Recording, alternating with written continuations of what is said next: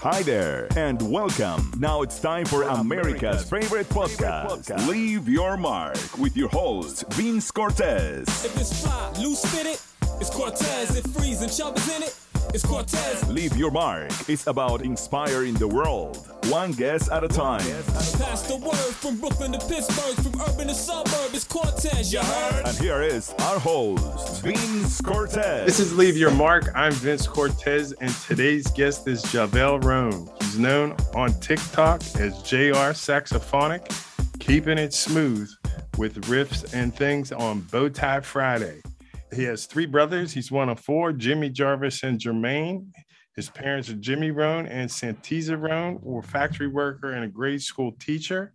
He was raised in a musical home. Is his most influential feelings of his childhood. JahVelle, I'm very excited to have you as a guest on here today. You have a very unique story. You have a wheel in motion life, and we're going to have you share some of the more intimate details with us today. So thank you for being our guest. Thanks so much. I'm glad to be here today, man. I'm excited to be here on Leave Your Mark with you, Vince, and just excited, just to have a good time, and share my story, Well, I think the thing that was interesting to me, because when we're looking for people on the internet that we want to bring on the show, and yours is a story of which, when you look at somebody like yourself, you don't think you have a lot of trouble or a lot of strife in your life. And your energy couldn't be further than the opposite of what's happened. But no, you're a motivator, and you're doing a lot of good things with your talent and your music and how you're portraying what it is you're doing. You're motivating a lot of people. You're inspiring a lot of people. So we appreciate you doing that. So let's go in. You're one of four children. You had three brothers. What was going on in that house with those three brothers?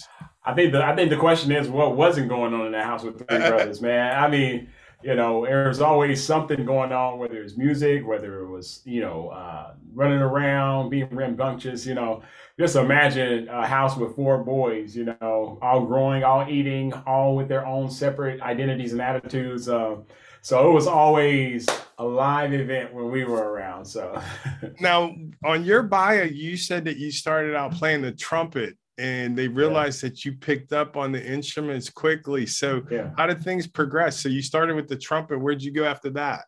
Yeah, so I picked up the trumpet in sixth grade. My band director, she thought I was like really advanced the way I picked up music, because I could play by ear, but I also could read music. I just instantly could kind of read notes, and it just kind of made sense to me. And she said, "You want me to move to?" She said, "I'll move you to advanced band by the way you're playing if you switch to the baritone, which is basically a larger, lower range trumpet, 3-valve instrument." So I was like, I'll try it. So I did it. Got moved to advanced band in sixth grade, man. So halfway through the semester, they changed my whole schedule, and I was like the only sixth grader in advanced band. So I had like a different schedule from everybody else. And I switched to the baritone, and that's what introduced me to low brass. And then from there, I was recruited to F.L. Schlegel High School, where I played baritone, and my band director was like, "You got to play trombone," and how are you progressing now? Were you in middle school when that was happening afterwards? So it sounds like you were sort of discovered. Yeah, so I was in middle school. My high school band director actually came to one of my middle school concerts, and he said, "I'd love to have you at F.L. Schlegel. I think you'd be a great fit, And, he really became one of my mentors in high school, and really impacted my life musically too, Wow. as well as my dad. My dad. Well, now that brings up what I wanted to ask you next. So growing up with your dad and your mom, what were some of the influences or what you remember about your dad? Oh man, so many memories. Actually, this behind me is his guitar. But I think the most impactful thing about my dad was an absolute hard worker. He's probably the hardest working person I've ever met in my life. He'd get up every morning at 4 a.m. in the morning and get off at 4 in the afternoon. And I just remember, he was also a musical guy. So he was a Southern style guitar player and he would sing. and it was just so much joy, on the weekends, and even on the late night weekdays, he would go downstairs and play some some kind of different riffs and things like that. So he was by ear also. You were picking that up from your dad.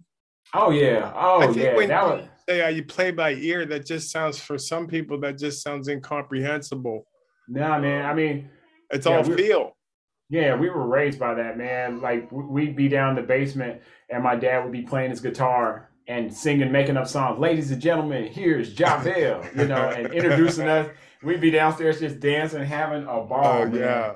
And I think that's kind of where things, where I really grew a love for music. It was just ingrained in us as children. Yeah. That was kind of our happy place. Al Green, all those famous singers and things like that. Let me ask you about your mom. What is something that you remembered about your mom? She was in the middle of all that. Yeah, so my mom, my mom's 5'3", raising these boys that are towering over her now. But I think my mom, she was always, kind of the support system. She was always at our concerts, our games. My dad was also there too. But I think, she taught the children's choir at our church, and she would, taught us the singing side of things, so, my dad would teach us the musical side. She would teach us the singing side, the discipline and, how to really bring it together. She was also an educator. So a big part of her life was trying to make sure that we came out as good citizens. But you also got the structure. The school teacher is going to definitely help with that part of it. For sure. So now you're off into high school. You called yourself a band geek. And so I like the idea of seeing your videos on TikTok and on Instagram. Yeah. The idea of that you were a drum major, like this just seemed hand in glove for me. So kind of run me by a little bit of action you pulled when you was drum major. So as a drum major, man, I mean, we were dancing, we were doing shimmying and, rolling the shoulders back and, we do the nifties and all that, lifting the leg and all that stuff, man. Yeah. So, I mean, we grew up in a Southern style band, even though we were in the Midwest, but we would travel all over the U.S. and do competitions down South. And so the drum major position was the coveted position. Everybody wanted to be drum major, the leader of the band. And we were a great band. We won first place in a lot of competitions. So to be a drum major was a great honor. And so I got to lead the band and march and also be a section leader at the time. So it was a great opportunity, Connect with us on LinkedIn. Be our friend on Facebook. Follow us on Twitter and Instagram. You are listening to Vince Cortez. We just want you to leave your mark. But you come out of high school and you're off and you go to Florida A&M. Mm-hmm. And now, did you pick up in the sociology major there, or when you didn't get to tell you after you transferred over to Kansas State? Yeah, so I actually started out as a music major at Florida A&M, and then when I got to Kansas State University, I transferred my freshman year to Kansas State University. So after my freshman year, I transferred to Kansas State University, and it was for multiple reasons, primarily the cost of living, being out of state. And, it was just a little bit easier on my family as well as myself, financially. Yeah, that's definitely, in those years, it's like time goes by so quick and you're packing so much in. Now, you graduate college. Mm-hmm. And how soon after college did you meet your wife? I actually met my wife during college. We were, college sweethearts or something like that. Okay. So we met in college. And was she in a band too? She was not. She was nothing near a band. But she definitely could sing. But she was just not. She was just kind of interestingly enough, my wife is a teacher. And she was kind of fairly quiet, fairly reserved, but always just great conversation, great to be around, really a nurturer. He was watching you like, this man's sliding off the edge. Yeah. You were entertaining for her, I'm sure. She had to, the funny thing is, she doesn't even get too thrilled about all the entertainment stuff. She just likes being around, just chilling around the house and hanging out and things like that. So she's smooth, and that's nice. Now you got, of your own, you got 4 kids, and you got that's right. Layla, who we're going to talk about a little bit later, Jalen, Victoria, and then the youngest, Logan. Yep, little Logan. Okay, so you got one boy. He's the baby. That's good. It hooked up dad at the end. Oh, yeah. He's probably getting worried. It was going to be yes. That'll shake you up a little bit. So yeah, the thing falls in your favor. So how you enjoy being a father? Okay, I gotta say, I absolutely love being a father. I think the number one reason why I love being a father is because I had a fantastic father too. So, you know, he really showed me what it means to be active and how important it is to be active as a father. Having him let me see the importance of fatherhood, the affirmations, the daily being there, you know, being present, just being available, getting to know your children, you know, listening to them and now apparently I have a little wisdom, you know, but I felt like my father had so much wisdom, you know, to offer me. And so I think, you know, I think that's the greatest part about being a father is being that someone that people, your children can look up to. But oftentimes, you know, it's interesting how we as parents can also learn from our children. Oh, sweet. So four kids later, I'm guessing you're getting pretty wise yourself these days. You know, I'm trying to, man. You can learn a lot from a 5-year-old. They all different, man. Jeez. Oh my gosh. But yeah, definitely learned a lot for sure. Now, you mentioned that you were homeschooled the kids. And so that kind of ties us into our story where we're going to shift gears here. Okay, JahVelle, we're joined by your wife, TeAndra. And we want to ask you guys now, what's happened here is you're homeschooling your children and your girl Layla is having a rough time this time when you notice something's wrong with her. So run me through what happens. Yeah, so normally, you know, my wife was off to work and then I would wake the children up and they were doing remote learning since COVID had just kind of started in 2020. And, you know, all the girls had come down to eat breakfast and to get ready for class. And I noticed that at breakfast, Layla wasn't there. And I said, where's Layla? And my middle daughter said she's still upstairs. So I went upstairs, checked on Layla, and she was just kind of laying there. And her face was kind of, you know, a little flush as far as red. And I said, what's going on, Layla? And she said that her hip hurt. And she said, my hip hurts, Dad. And I was like, your hip? And I was like, well, okay. I was like, did you go to the restroom? She was like, yeah. And then like she went downstairs and she still just laid on the couch and you really get up. And I noticed she was warm, almost like she had a fever. Well, she did have a fever. And then I gave her some Tylenol, you know, told her, you know, she'd be fine. She just lay down. And I said, go to the restroom. And she just said it hurt to just stand up. And she just kind of was hunched over. And I was like, what is going on? So later that day, my wife came home. And then she said, you know, babe, you know, let's go get her checked out. And I was like, I think you're right. We should take her to the doctor. So. If you are listening from Australia, Florida, or just from around the corner. From East Coast to West Coast outlets, if you're not into the dirty South straight, make a left and body. Contact us. Leave your mark with your host, Vince Cortez. All right, so now you take her to the doctor and TeAndra, run me through what you're thinking when you're taking her there, because the pain and it's sort of different, and a mother's perspective is always a little different than the father. So what were you thinking? I think I was probably thinking something more of like maybe her appendix or something like that, you know, something that's like a quick kind of, if it is the problem, something that can be resolved rather like quickly, you know, then a recovery.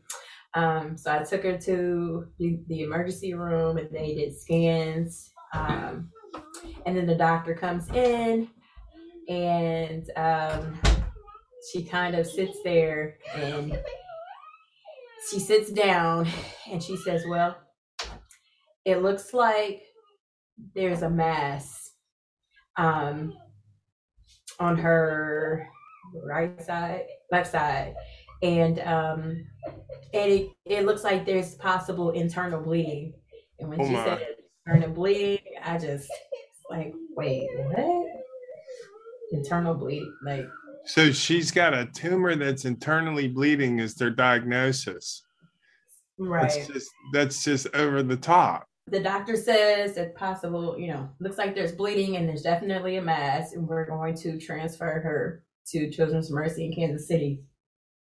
I'm just like, this just went from a little pain to now it's like, wait, is she like gonna be like, is this like a life or death kind of like life changing? She's not coming home. Yeah. Right. Like I'm thinking, she's not staying there. She's going to go to a different hospital after what they saw. Right. Oh my goodness. So your world is completely rocked here. Right. So JahVelle, what are you thinking at this point? Well, I'm actually at home with the other siblings, trying to, keep the peace in the house. And then my wife says we have to drive to Kansas City because they need to rush Layla to Kansas Children's Mercy Hospital because she's bleeding internally. And I'm thinking to myself, what and how did this even happen? Like, how and why is this happening? Okay, so let's now they're taking her to the hospital, and you guys are heading over to Kansas City. So you're getting ready to stay over a night or two until she's situated. Now, what happened when you guys got there and they started caring for her? Well, it was probably we didn't get there till maybe 1 o'clock in the morning. Yeah. But then I don't think the ambulance made it to Manhattan until around 11. So it was around 1 in the morning. We had to drop off our other kiddos to my mother-in-law, his mom. In the middle of the night, they're like completely confused and don't know what's going on. Everything's just kind of shifted and changed. We get to the hospital with COVID restrictions. So like that got even crazier. Yeah. No, so they checking her for COVID and things like this besides knowing she's got this tumor. Right, yeah. And now that's like when the whole thing sort of gets impersonal. Like she gets treated like, in a POW camp type of approach is they shift them off to the cooler. They just get different treatment. It's not right. But so how long is she there before treatments and so forth start or end at that point where she can come home? Well, she was in the hospital for about a week and a half with scans. I think before she left, she had one. She had one procedure before we left. They did a biopsy. They did a biopsy. Yeah. You were saying after this, so they scanned the internal bleeding, so they found the cancer. She's diagnosed that she went through 25 rounds of chemotherapy in 7.5 months. Is that accurate? Well, the thing is, when they did the first biopsy, they were just saying, it's a mass, but we think, what really is the issue is the inflammation. Right. Like, okay, so they're not saying that it's cancer at that point. They're just saying she's got some sort of a tumor. Right. So then when did they find out that it is cancer? It was January of 21. So it was actually inauguration day. It was during the inauguration where we found out she had cancer. They did the surgery the 15th of January, and then they called us inauguration day. And told us. Wow. Some of it. So. All right. So now she's gone through these treatments, and they removed the tumor. Now, is the treatments are the 25 after the tumor was removed? After the tumor was removed. Okay. So now she's I'm saying in remission at this point, where the scan is once a year at this point. She has scans every 3 months. 3 months. Yeah. Now, is that still with the COVID regulations and so forth? They're still in those hospitals. How difficult is that going in and out and just getting a scan and a doctor's appointment? Yeah, she doesn't like COVID. She has to do COVID tests. She had to do them often, and oh wow, completely terrified. So does she have to do that every scan every 3 months? She got to do a no COVID. She's probably liking that the least. After you're used to a scan, they're not invasive anymore. Right. Well, this is tremendous. So now she's back and she's doing well here and things are coming to normal. So how's the family made the adjustment with what's happened to her and you got her back? Wow, that's a good question. You had a lot happen. Yeah, a lot happened in a small time. Yeah. I think we got used to, driving to Kansas City every other week for treatment as a family. So we've grown closer together through that time of chemotherapy. Because we travel to Kansas City every Thursday and spend the night on Fridays. I think now we're just kind of like able to breathe, I don't even know how to really, describe it, What would you say? As far as how's back to normal? Is there a normal? We're just trying to figure it out. Figure it out. It's been ever since COVID. Things have just been kind of crazy. Yeah, I think you also asked what is normal, and I'll just say I have such a sense of gratitude, just for every single day. Yeah, it does. It brings out the level of appreciation in all of us. So what I want to do is I want to thank you for coming on short notice, Mom. Oh, you're fine. Thank you. Logan, thank you too. You were well-behaved young man. So what I ask all my guests is, how would you like to leave your mark, JahVelle? So how would you like to be remembered? I think I want to be remembered as someone who, really gave life their absolute best. And that when I leave here, I won't leave here full of, regret. I won't leave here full of gifts. I won't leave here full of potential, but I will leave empty because I've given everything, that I could possibly give to this world. And, whether that's legacy, whether it's music, whether it's time, whether it's, quality of life. My goal is to really, really live a life poured out or full, so that when I leave here, I'm completely empty and have made a significant impact and created a lasting legacy. I believe you are well on your way. JR Saxophonic, keeping it smooth. Thank you for your Vince. time, young man. Keep the ball rolling. Thanks so much, Vince. And, I appreciate it. We need some of your music. We're going to put your riffs on here, man. We got to get it going on. Absolutely. You got it. All right. You take care and stay warm in Kansas City. Thank you so much. Thanks for having us. We'll talk soon. Thanks for listening to Leave Your Mark today. Tune into our next episode of Leave Your Mark with Vince Cortez. Be blessed. You just left your mark. Thanks for listening. Listen to more episodes on demand. Just click Leave Your Mark with Vince Cortez.